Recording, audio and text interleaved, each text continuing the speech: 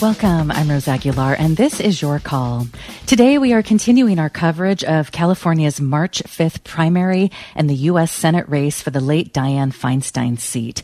Congressman Adam Schiff is joining us for the first 30 minutes of today's show. So if you have any questions for him, give us a call at 866-798-8255. You can also email yourcall@kalw.org. Congressman Schiff is nationally known for chairing the House Intelligence Committee during the impeachment hearing of Donald Trump and his work on the January 6th committee. He got into politics in 1996 as the youngest state senator at that time. In 2001, voters sent him to Congress. He now represents West Hollywood to Pasadena. The top two vote getters on March 6th will be on the November ballot. This is such an important race. So, Congressman Schiff, thank you so much for joining us. It's great to be with you. It's great to have you. I want to first ask you about what's going on in California. It's the fifth largest economy in the world, but a thin slice of the population, as you know, holds much of the wealth. Bloomberg just came out with some new numbers. They found through July of last year, California's billionaires amassed $270 billion in wealth. And yet, as you know, we're dealing with a homeless crisis, drug crisis, widening inequality. The poverty rate increased after COVID benefits expired. Congressmember Schiff, given that you've been in the House since 2001, how do you explain how we got here? And what are your plans to tackle these issues if you go to the Senate? This is really the center point of my campaign, which is the need to make the economy work for people again. The problem today is not that people aren't working. Unemployment is very low. The problem is that they are working and many can't get by. Can't afford a home, can't afford their health care, can't afford groceries. It manifests itself most significantly in thousands, tens of thousands in California, actually more than 100,000 who are literally homeless. And where this began, I think, is in the 1970s when we started to see for the first time, as the country grew more prosperous and more productive, that prosperity and productivity wasn't being shared with many of the people that made it possible. A lot of it has to do with the marginalization of labor, the degree to which the corporate power in this country conspired to prevent people from forming unions, from getting contracts, from enforcing them by gutting the National Labor Relations Board and its enforcement mechanism. We have about half as many households in labor today as we did in the 70s. And also the workplace has changed dramatically, and we have not kept pace with those changes. AI threatens to make it even worse. So these are really the core issues that I'm talking about up and down the state, about how we make work pay and allow people to pay the bills, how we address this historic level of income inequality, not just in California, obviously, but nationwide, where fewer than 800 families in the whole country have as much accumulated wealth as half the households in the country. It's I think, immoral, and it's terrible policy, and it's got to change. And as you know, the minimum wage in the United States has not budged since 2009. And I think this speaks to the larger questions here, Congressmember Schiff. I mean, if you have a couple of Democrats, because of the way the system works, like Joe Manchin and Kyrsten Sinema, for example, they diluted the Build Back Better bill. I'm curious, we did so many shows about that original bill. Did you support that bill? That there's so many things in there that so many people want. You know, Medicare would have covered eyeglasses, hearing aids, dental. There would have been a conservation corps for the climate crisis. Did you support the original version of Build Back Better? Oh, absolutely. And I would have gone even further. But you're right. We had a couple Democrats who got in the way. We also have this terrible filibuster rule that prevents us from doing things even more meaningful.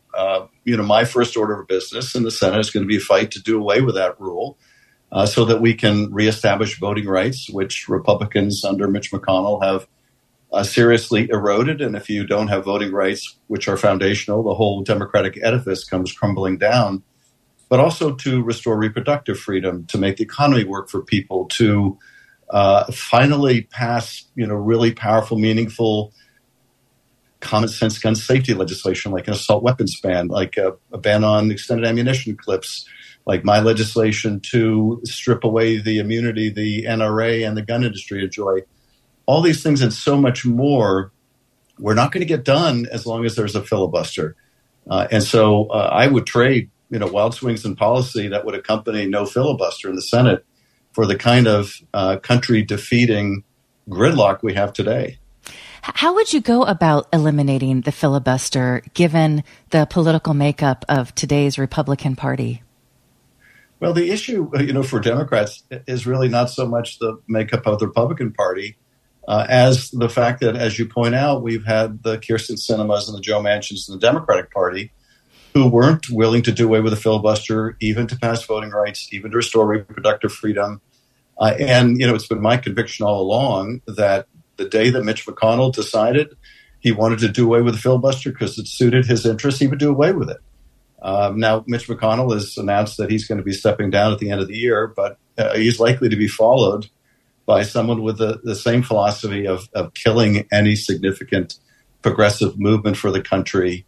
I want to see a reform of the Supreme Court. I'm helping to lead the effort in the House to expand the size of the court, put term limits on the court, enforce a code of ethics on the court. And I know I'm not going to be able to get that done as long as there's a filibuster.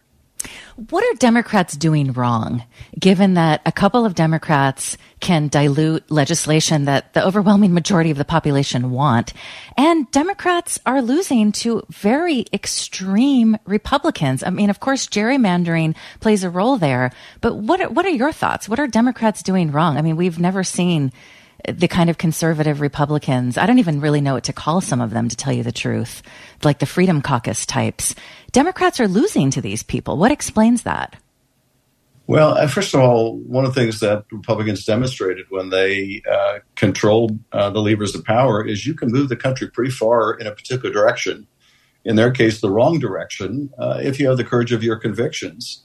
And Democrats, not only need to be aggressive in promoting our progressive agenda, but we need to realize, too, that the country, the population, is on our side, unlike the Republicans whose agenda is reactionary and backward and unpopular. It's all the more extraordinary given how horribly that they're running the House of Representatives, where we're lurching from one potential crisis to another. We may avert a shutdown today, but we're just kicking the can down the road for another couple of weeks. But how is it possible that when their agenda is so unpopular and their governance is so flawed and have so many what I would call vile performance artists, the Marjorie Taylor Greenes, the Lauren Boeberts, the Matt Gaetzes, how is it possible that it's even competitive between the two parties? I think part of it is, we need to be very clear on our priorities. We need to be very clear on our accomplishments. What we've done under President Biden has been really the most phenomenal set of legislative accomplishments in a generation, with the infrastructure and the CHIPS and Science Act and the most significant attack on climate change in history. But we do a very poor job of making our case and making it forcefully and making it in a disciplined way. And that has simply got to change. I also want to ask you about the Electoral College, because you went to Congress 1 year after George W. Bush became president because of the Electoral College. And here we are in 2024, and last time around, President Biden would have lost if it weren't for just 40,000 votes, even though he got 7 million more than Trump.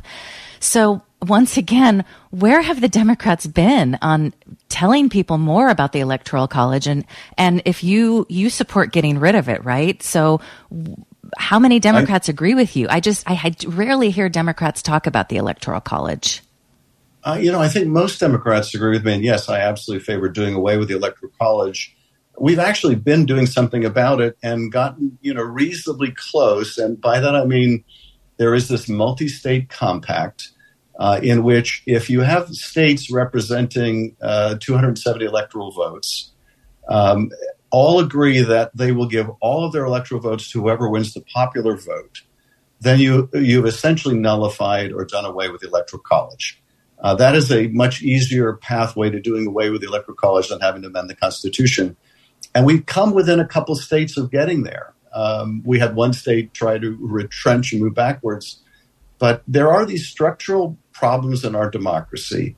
And one of them is the one you point out, which is the Electoral College, in which we often have a minority of Americans get to pick the president. And that's just not right.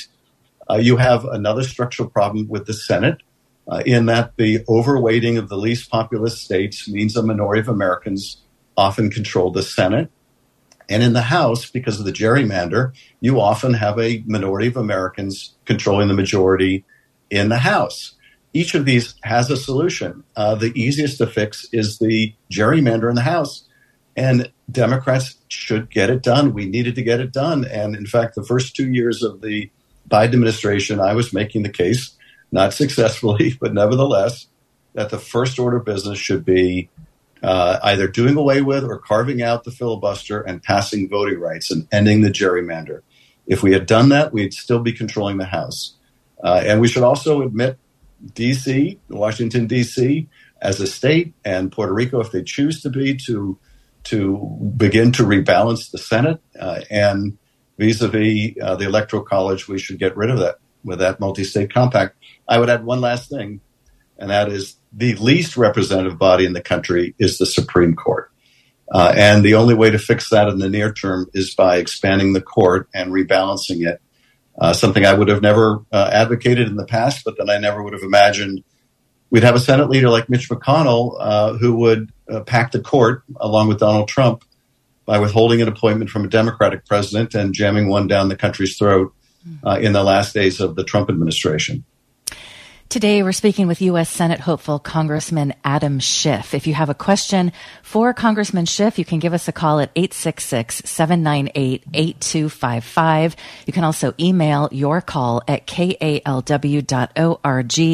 A couple days ago, we spoke with Representative Barbara Lee. Yesterday, we had talked about Katie Porter's record. The top two vote getters on March 6th will be on the November ballot. We're getting a lot of emails and calls about what's going on in Gaza. Before we talk about that, I do want to ask you about U.S. foreign policy in general and military spending, which we regularly cover.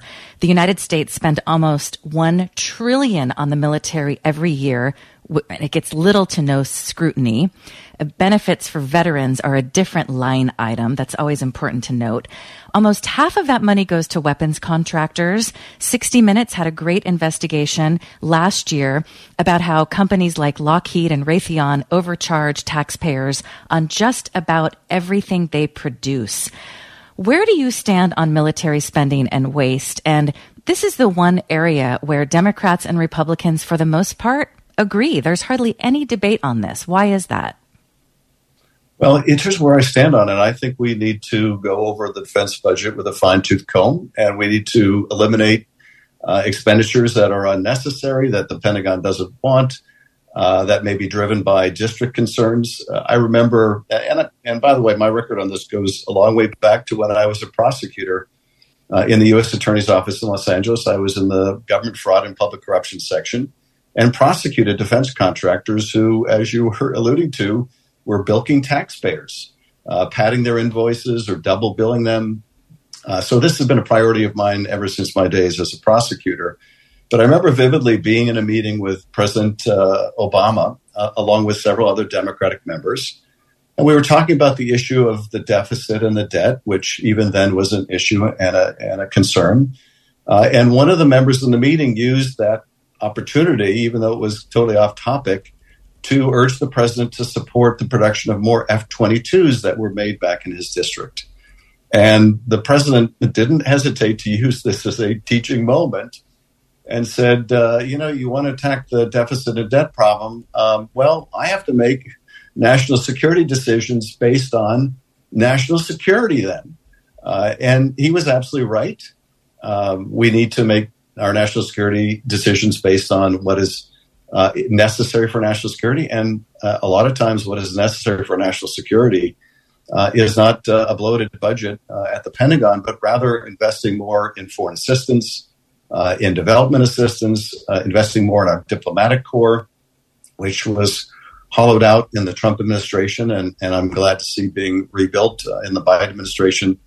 But when there's a greater expenditure on the Army band than there is on a big chunk of our diplomatic corps, you can tell our priorities need to be realigned.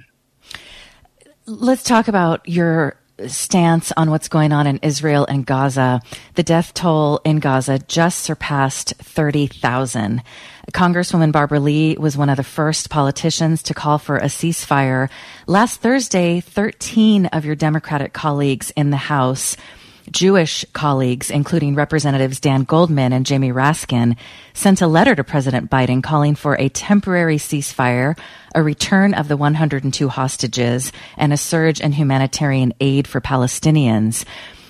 Are you aware of this letter? Why didn't you join it? And what is your stance today on what is going on in Israel and Gaza?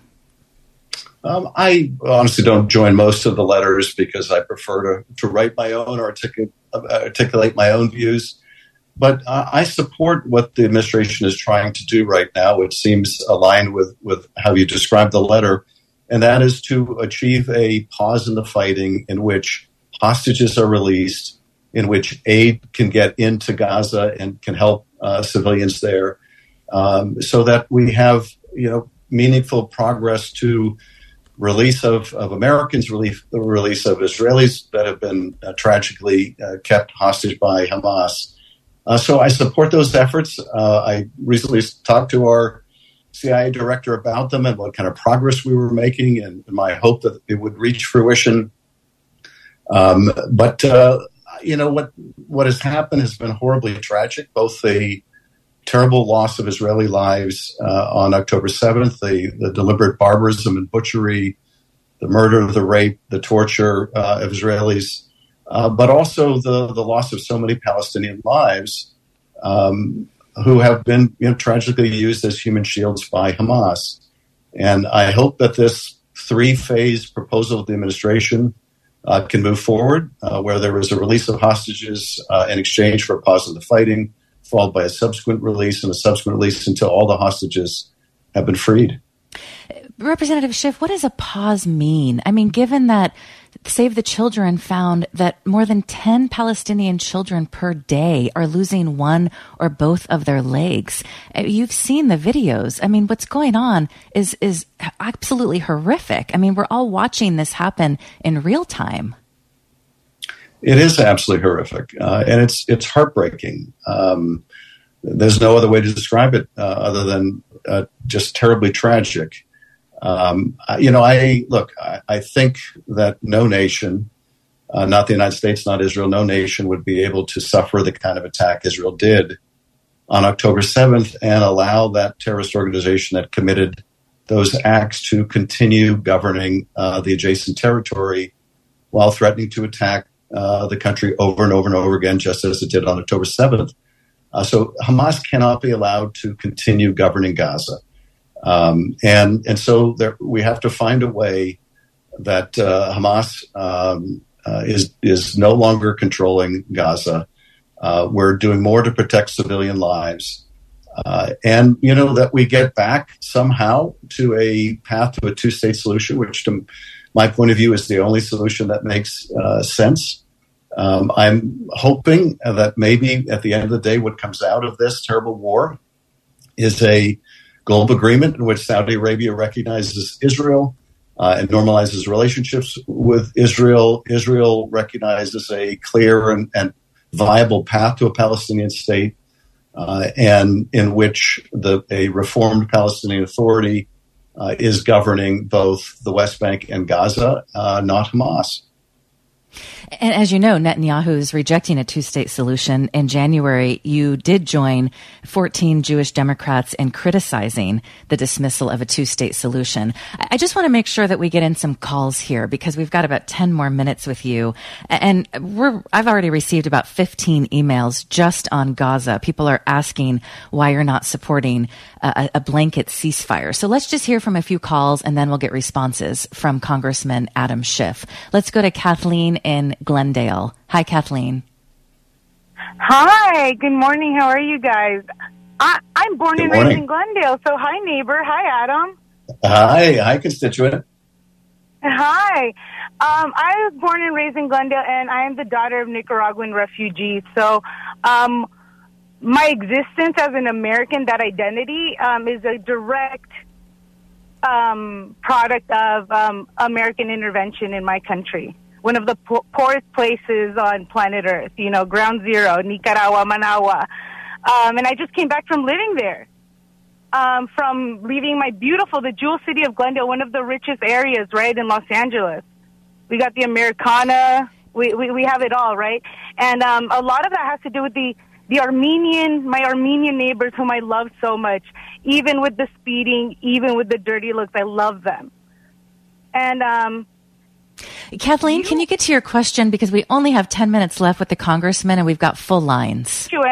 The first documented genocide of the 20th century was the Armenian genocide, Adam. I don't have to school you on this. We're building a museum in Glendale. Never again means never again when it comes to genocide. Thank you for the call, Kathleen. And I really would like to get everyone in. I don't mean to be rude, but we just have 10 more minutes with the congressman. So if you can get to your question, we'll try to get as many people as possible. And then we'll get the congressman to respond after a few more calls. Let's hear from Marlene in Glendale. Hi, Marlene. Marlene, are you there? All right, let's go to Kathleen in San Francisco. Hi. I've been a long-time fan of the congressman, but he has gotten it so wrong here. It couldn't be more wrong. The 75 years of the apartheid against the Palestinian people has only been, totally exacerbated in the last less than a year. But the number of people that Netanyahu thinks it's okay to kill, the number of people that can knock on a Palestinian door and say, I'm going to live here now, you don't live here anymore, it's unconscionable. It's just unconscionable to claim that this Zionist behavior, if anybody is anti-Zionist behavior, they're anti-Semitic or they're in some way anti-Jewish religion or whatever it is. What is happening in Gaza is a travesty. And thank you for the comments, Kathleen. Let's go to Lisa in Oakland. Hi, Lisa. Yeah, hi. Adam, I just want to say my mother was a German Jewish refugee, and my mother did not survive the Holocaust so that we could become like the murderers that murdered our people. And for you not to speak out about what's going on and demand a ceasefire, a total ceasefire, and to give unlimited arms to Israel and with no conditions on it, really, shame on you. Really, that's all I can say is shame on you. I don't know if you must be bought out by AIPAC, because I can't believe that someone who has good positions on other issues could be so morally bankrupt on this issue. Well, thank you for the call, Lisa. Representative Schiff, we've got now about 20 emails on what is happening in Gaza. So what are your responses to the callers? And a lot of people are writing with similar sentiments. We're hearing from a lot of people whose parents or grandparents survived the Holocaust, and they wonder why you're not taking a stronger stance on this. Well, first of all, to my constituent Glendale, I appreciate your calling in. And as you know, I carried the Armenian genocide resolution in Congress for almost 20 years until we finally got that resolution passed and President Biden recognized the Armenian genocide. I don't equate the Turkish efforts to annihilate the Armenian people with a war in Gaza. As I said, I think Israel has the right to defend itself from the attack that it had on October 7th. And I think any nation would have a similar right and duty to defend itself. At the same time, I think the United States needs to continue urging and pressing Israel to reduce civilian casualties because there are lots of innocent Palestinians who are caught in the crosshairs, caught between Israel and Hamas, which is burrowed beneath hospitals and schools and embedded itself in the civilian population and captured hundreds of hostages for the explicit purpose of essentially forcing Israel to make war in a densely populated urban area. And look, I realize the strong feelings people have about this. And what has been missing in a lot of this is the ability to have a civil dialogue about this. Yes, Representative Lee and I disagree on this. We had a forum on October 8th in which Representative Lee was already calling for a permanent ceasefire. I don't understand how a country attacked the way Israel was can essentially unilaterally disarm and say we're not going to respond, not going to defend ourselves. And so we do differ on that position. Representative Porter expressed her opposition to a ceasefire during our last debate. Look, I can only articulate what I think the United States position should be, and I think as difficult as it has been, President Biden has been right to defend Israel's rights to defend itself, but at the same time, work hard to bring about pauses in the fighting, to get more civilian aid into Gaza, to get more innocent people out of harm's way in Gaza. We can both mourn the loss of Israeli lives and mourn the loss of Palestinian lives, and I do. We have a related question from Lynn, who wants to know where you stand on the settler movement. I believe in a two-state solution, and any actions, any settlement activity that essentially makes it more difficult to get to a two states is not something I support. The only thing that makes sense to me is having Palestinians and Israelis in two independent states side by side living in peace. And I think what we need to do as a country is continue to try to use our policy to move the parties in the direction of a two-state solution, because I think that is ultimately what brings lasting peace to the region. Margaret wonders if you watched what happened with the South African case that was brought to the ICJ. I did. And look, I don't agree. And I will tell your listeners, so when I agree with them, when I don't agree on calling this a genocide.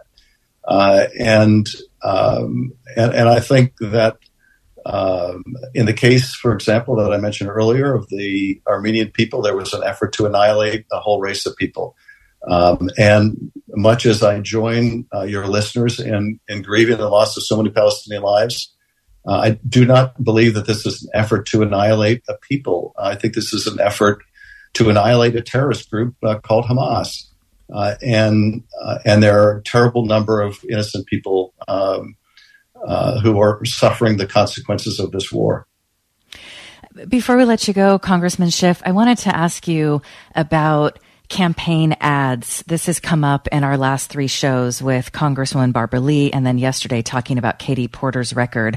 According to the Wall Street Journal, your campaign has spent about $12 million, about half of its ad dollars so far, on commercials that criticize Republican Steve Garvey.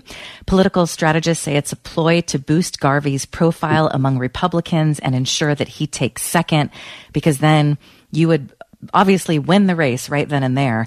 A separate pro-Schiff committee has kicked in another almost $6 million for Garvey ads on Fox. According to the American Prospect, your campaign has also sent mailers to Republican households to boost Garvey. Garvey and Katie Porter are competing for second place, according to polls. So, Congressman, our listeners are so tired, as you know, of money in politics and ads. A lot of these ads, we have no idea where they come from. Why not just run against Katie Porter based on your records and your plans for the U.S. Senate rather than take part in these tactics? Well, first of all, most of our focus on the campaign is on my record of taking on the big fights, like the fight against Donald Trump and the fight to protect our democracy. I think Californians want a senator who has a record of not being on the sidelines, but it being in the middle of those existential struggles.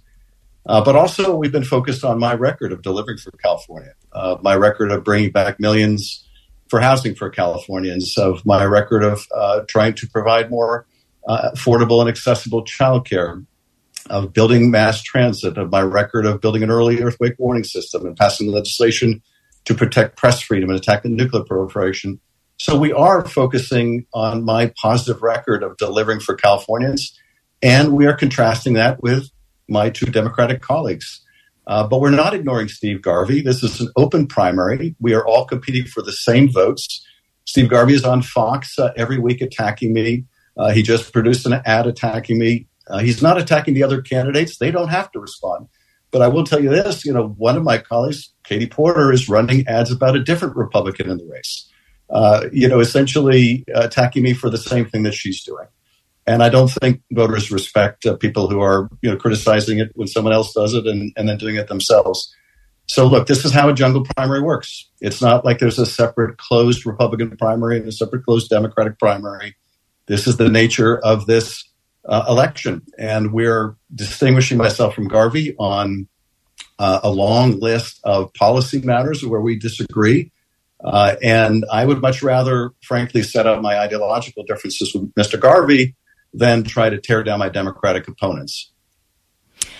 Congressmember Adam Schiff, thank you so much for joining us. You bet. Thank you. Congressmember Adam Schiff is nationally known for chairing the House Intelligence Committee during the impeachment hearing of Donald Trump and his work on the January 6th committee. The top two vote getters on March 6th will be on the November ballot.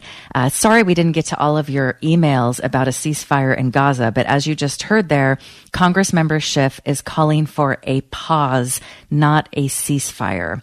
Coming up after a break, we'll continue talking about Congressmember Schiff's record. What are your thoughts based on what you've heard from Congressmember Schiff? If you caught our show with Barbara Lee a few days ago, unfortunately, Katie Porter's team declined our request for a live interview, but we did talk about her record yesterday. So how are you making up your mind? What is most important to you? We'd love to hear from you. And what did you think of what you just heard from Congressmember Schiff? You can give us a call at 866-798-8255. You can email your call at kalw.org. After a break, we'll be joined by Benjamin Oreskes, who covers state and national politics for the Los Angeles Times. This is Your Call. We'll be back after this. This is Your Call. I'm Rose Aguilar. Coming up on our media roundtable, it has been 2 years since Russia's war on Ukraine. According to the UN, since February 2022, more than 10,000 Ukrainian civilians have been killed. More than 6 million have fled the country. Another almost 4 million remain internally displaced. We'll also discuss coverage of the Alabama court's ruling that frozen embryos are children and those who destroy them can be held liable for wrongful death. If you have a show idea or a guest idea, you can email your call at kalw.org. We'd also love to hear your overall thoughts about the Senate race between Representatives Barbara Lee, Katie Porter, and Adam Schiff. The Republican Steve Garvey is getting a major boost from Representative Schiff's ads. We just talked about that. So where do you stand? What issues are most important to you? This is a very important race. Whoever loses will no longer be in the House. Those are California rules. So we're going to lose two of three of these candidates in the California House. You can give us a call at 866-798-8255. You can also email your call at kalw.org. We're happy to welcome back Ben Oreskes, who covers state and national politics for the Los Angeles Times. Hi, Ben. Thanks for joining us again. Thanks for having me. Well, great to have you. I just wonder, you tuned in there for the last 5 minutes. What did you think of how Congressman Schiff responded to my question about the ads that he's running, criticizing/boosting Republican Steve Garvey? It broadly hews to what he has said before. I think that Congressman Schiff has every right to spend his money how he sees fit. He has a strategy that him and his campaign team have put in place, and I think they're pretty unapologetic about it, considering that he is in the top two, according to every poll that is out there right now. And, again, this is not an unprecedented maneuver in a California primary. We've seen it in gubernatorial races and down ballot races. It's a function of this jungle primary system. And his view is about results, and he wants to win this race. And then, of course, his views on Gaza. I mean, we were flooded with emails, about 20, maybe 30 emails criticizing him for not calling for a ceasefire. We had a number of phone calls.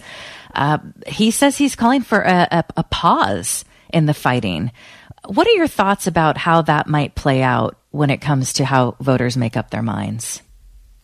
Sure. Well, I would start with something that wasn't mentioned. Adam Schiff is a Jewish American politician.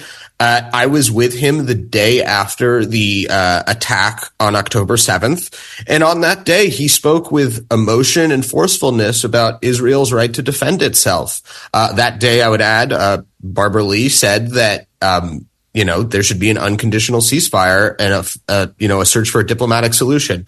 I think his beliefs on this are driven very much by his own views and his exposure to the region. He's well traveled in it. At the same time, I think there's a political dimension. The response by Israel has been deeply unpopular among certain Americans. But, we have polled this issue and we have found that, people who have sort of backed President Biden's response are more likely to support Schiff. Older voters are more likely to support this response, and they are also more likely to support Schiff. I think, his views on this are coming from principle, but I also think in terms of how it might affect him, younger voters who are the voters who have been most angered by what's happening in the Middle East right now are not people who were supporting Schiff to begin with. So I think that this is not necessarily, while maybe an unpopular stand among many people in California, one that is having a political sort of blowback on him. Well, we're getting a lot of emails now about his response to the question about a ceasefire. Michelle writes, "It's demoralizing to hear that he has this stance. I'm happy he shared it with me. I will never vote for an immoral person. He should be ashamed of himself." I mean, again, this is a reason why it's so important to bring politicians on the show so they can interact with their constituents or people who are thinking about voting for them. Unfortunately, that is all too rare in these days. I also just wanted to ask you overall, Celine has an email that says, ask Californians to look up Schiff's voting record. So he's got a really long voting record. And we didn't have time for this, but I found a piece in the American Prospect. None of this is surprising because almost every Democrat voted for the Patriot Act and then the authorization of the U.S. invasion of Iraq. But he voted for both of those. He later voted for every pro-surveillance measure, such as the FISA Amendment of 2008, the USA Freedom Act of 2015. He also publicly endorsed the Saudi-led airstrikes in Yemen. What else do we need to know about Adam Schiff's record, given that he has been in Congress since 2001? Something that doesn't get a lot of attention. Well, Adam Schiff is the former chair of the House Intelligence Committee. He is someone who has, broadly kept to the line of where Democrats have been on a lot of foreign policy issues. A person who views that there should be a muscular American presence abroad. He is not someone opposed to interventions. I know he supported the American intervention in Iraq after ISIS sort of expanded its territory, about a decade ago or a little less than that. Unlike Congresswoman Lee, he has had a much more mainstream view of these issues. And obviously, with hindsight, her views have become much more popular.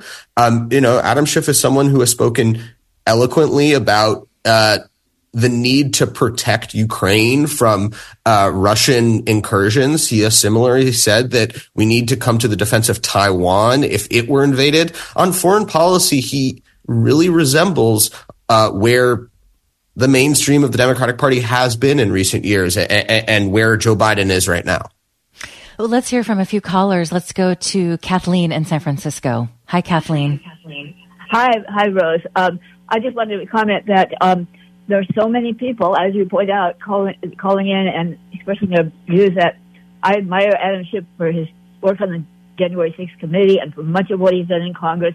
But when he says things like the Palestinian casualties can be attributed to they're being used as human shields by Hamas, come on. I mean, come on. This is not Israel defending itself, as they all like to say. This is truly a genocide, and more of the world is realizing this. And I'm just appalled that people like Adam Schiff don't step up to the plate, because it's just it's an absolute catastrophe to allow this to go on and to go along with Netanyahu and disapply the bombs to kill all these people. Kathleen, do you mind me asking, is this going to affect how you vote? It certainly is going to affect how I vote in the primary. I can't tolerate the idea of Trump winning, but I'm not going to vote for him in the primary. And if we had this situation like they have in Washington and Colorado, and where you could actually opt out, I would do that. But we don't have that. But it will affect how I vote in the primary. Well, thank you for calling, Kathleen. Let's go next to Lisa in San Francisco. Hi, Lisa.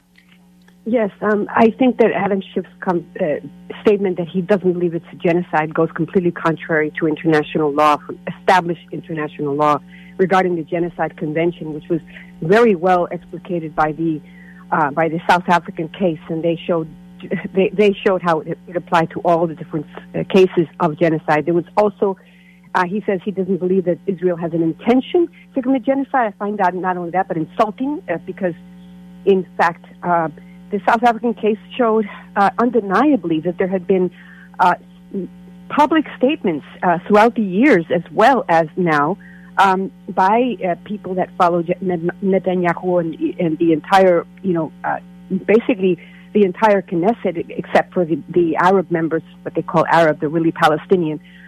There has been continued impunity that the United States has allowed during these last 75 years at the UN nation, where Israel does not have a right to defend itself because it is an occupying power. Well, Lisa, thank you for the comment. We've got a number of callers on the line again. I just want to get through a few, and then I want to talk with Ben about some of his recent pieces. Let's go to Glenn in Palo Alto. Hi, Glenn. I'm sorry, Greg. Hi, Greg. Hello, thank you. First of all, I agree with your last caller. It is a genocide. But even if you don't want to use the term genocide, so over 30,000 people have been killed. What difference does it make what you call it? And not only that, the issue that about Hamas using human shields. Look, 10 to 15,000 of these people killed have been children. Okay, are they Hamas fighters? I mean, it's immoral for him to take this position, and he knows it. I don't know why he's doing this, but he's wrong. I mean, and the majority of American people feel the same way. Lastly, one question that didn't get asked to him is, I would have liked to have known, although this Palestine issue is probably most critical, I'd like to know what his stance is on the environment, what he wanted to do on the environment to try and get us out of this catastrophe and move towards a cleaner environment. Thanks. Well, thank you. Thank you for that. Ben, can you answer that question? What is Adam Schiff's views on the environment? He came out with a climate plan recently. Yeah, so, Adam Schiff begins his career as a prosecutor in California, in Los Angeles specifically, and does a lot of work on the environment, prosecuting polluters. When he's been in Congress, he has been very supportive of things like the Inflation Reduction Act and the various stimulus plans that have had a lot of money for the environment. And one of my colleagues, Sammy Roth, wrote a column about the candidates' plans. And in his column, he said he wanted to hear more specificity from them. And he noted that they hadn't sort of made it a centerpiece of their candidacies. He said that Porter had done the most. But so I think there is more to be desired, if we can say that, from Schiff on this issue. Is there anything else you can tell us? Because we cover this issue every Monday and regularly cover the climate crisis. And so I was looking at the Politico piece. They obtained Schiff's climate plan, and I'll just read from this. This came out on the 15th. Representative Adam Schiff proposes ending federal subsidies for oil and gas production, offering federal wildfire insurance, and requiring insurance companies to disclose their fossil fuel investments as part of his campaign for the Senate seat. I have not read the Sammy Roth piece. Is there anything else you can tell us from that one? He has said he wants to see a Green New Deal passed. Again, this is a big sort of agenda piece for progressives in D.C. right now. He was a sponsor of bills that helped, grow public transit in Southern California. He was a big proponent, along with late Senator Dianne Feinstein, to, expand the Santa Monica National Recreation Area in Southern California. So, he does have a record. It's not an enormous one. This has not been the sort of center of his campaign or of his career in Congress. We have another question from a caller I'm sorry, from someone who emailed in. Where does Representative Schiff stand on unions?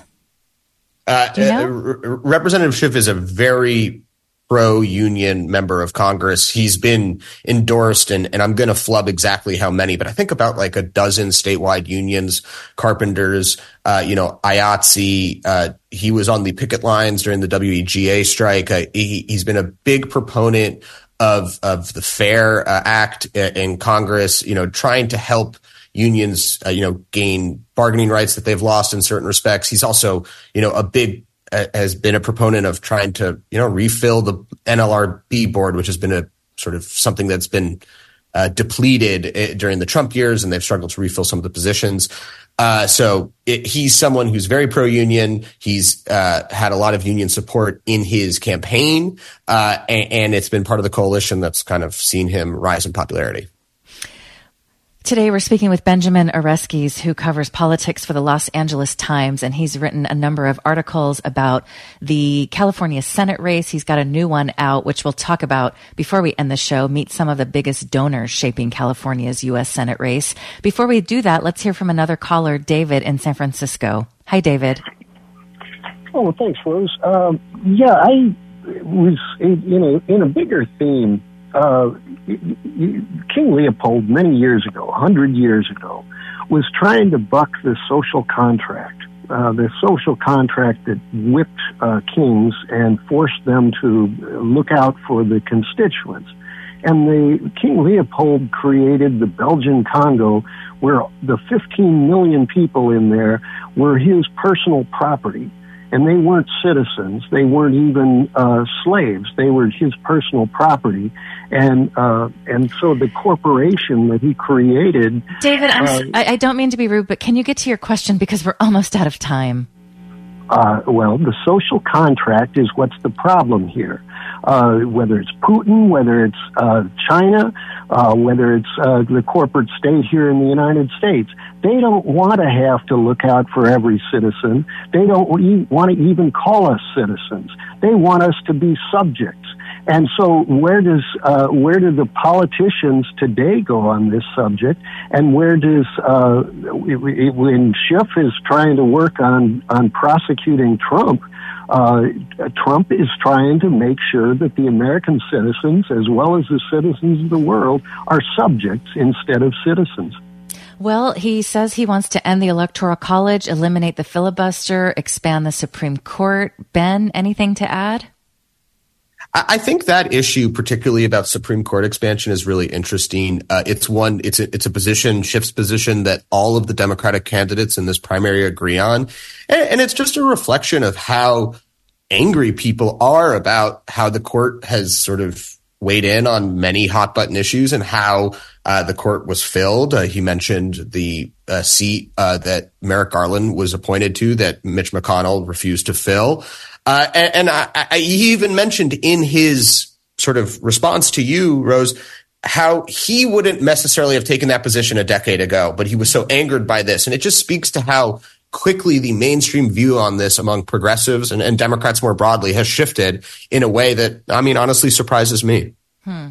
Well, let's spend the rest of our time talking about your two latest pieces. One, California's streak of female senators may be ending, and women appear to be a reason. You write that this could be the first time in 3 decades that California is not represented by at least one female senator. And part of the reason is that we've seen female voters flock behind Adam Schiff. So tell us more about what you found. Sure. Let's talk about Katie Porter for a second. Katie Porter is elected in 2018. She's a first-time candidate. She's an Irvine professor who's angry about Donald Trump and the policies that he had been enacting. And she rides this wave of discontent to win a frontline seat that was previously held by a Republican. And she does that on the back of suburban women. And that is something that has kept her in office in competitive races over the last 6 years. And was something that we thought would help propel her, to a better position in this primary. What we're seeing in the polling is that she isn't winning in big margins with women. And that same coalition that helped propel her to victory in all those races is not staying together. And part of the reason is because Schiff is winning among female voters. He's winning among them for a variety of reasons. And I looked at this question and saw that female voters, were very impressed with Schiff on a number of fronts. One, his stand against Trump on the January 6th committee, on impeachment, on the House Intelligence Committee. There was that.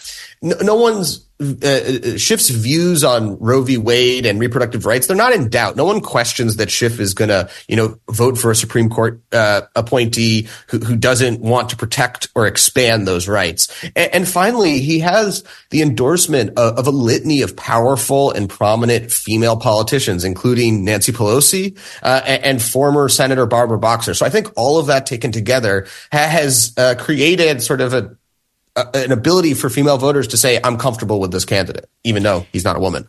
It was also interesting to read in your piece that when Representative Katie Porter first ran for Congress in 2018, some of the nation's most influential female leaders and advocacy organizations lined up to support her, including then Senator Kamala Harris, Emily's List, and the Planned Parenthood Action Fund. In Porter's 2024 bid to become California's newest senator, many of those same voices are silent. Did you reach out to groups like Planned Parenthood or Emily's List to find out why? Yeah, their silence on this issue is notable. If I had more information, I would have put it in the story. And I think that, again, that's a reflection of what I was saying before, that, Schiff is a prominent member of the Democratic majority, caucus in the House. He's someone who has raised a lot of money for candidates and for causes that you just mentioned.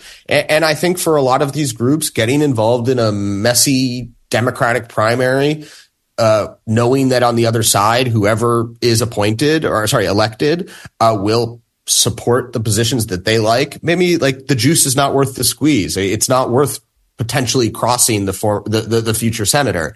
And I think you can't forget that when you're thinking about this issue. Because, right. I mean, Adam Schiff could be in there for 25, who knows how long, a couple decades for sure, if he wins.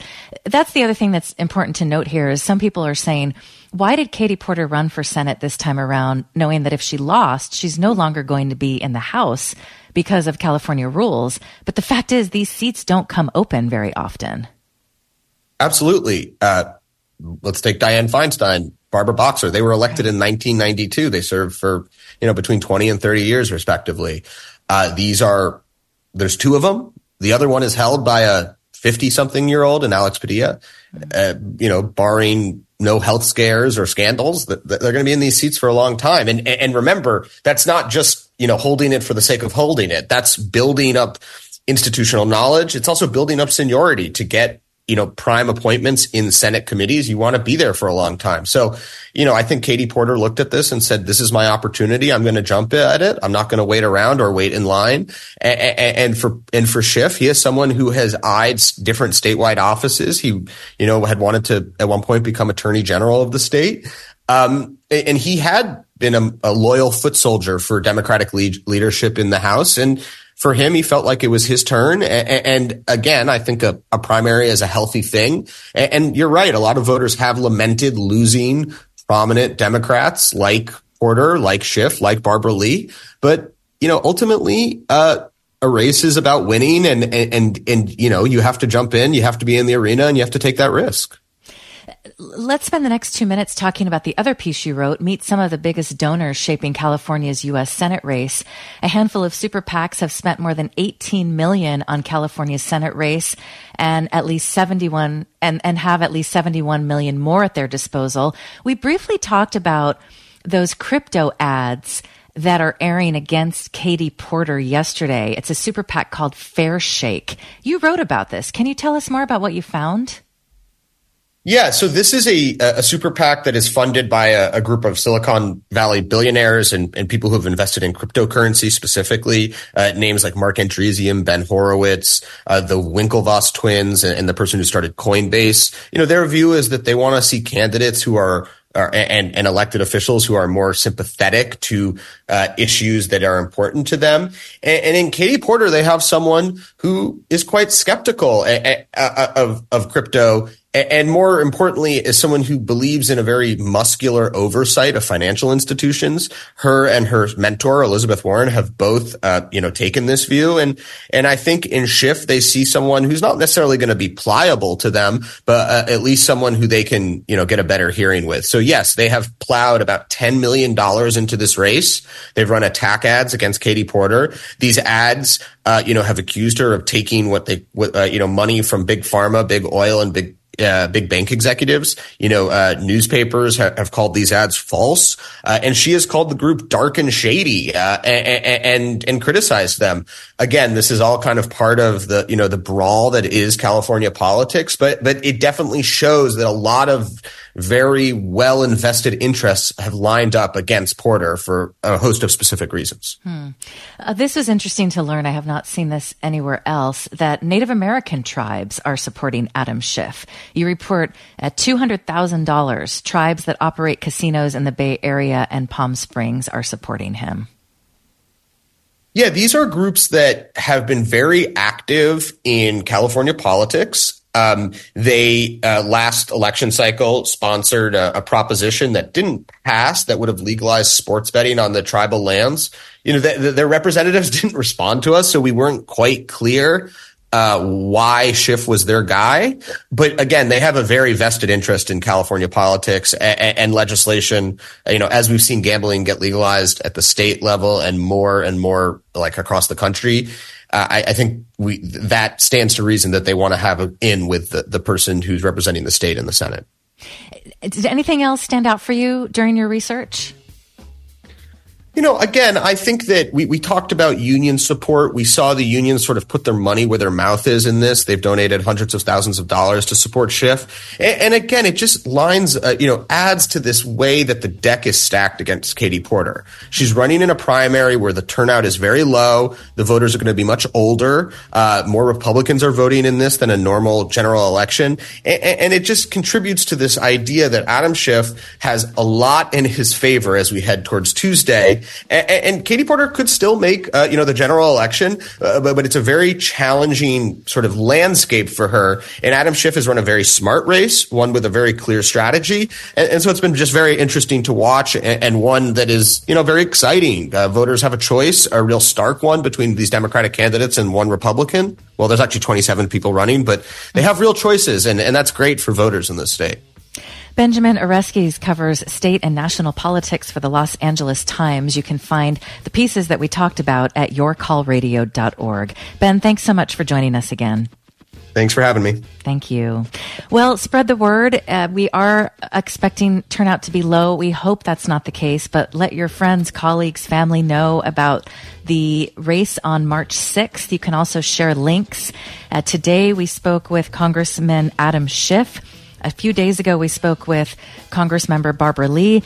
Katie Porter's team declined our invitation, but we did talk about her record yesterday. You can find it all at yourcallradio.org. Thanks to Savannah Harriman-Pote for producing today's show. Thanks to Kevin Vance for engineering our show. Thank you for joining us. I'm Rose Aguilar at Your Call.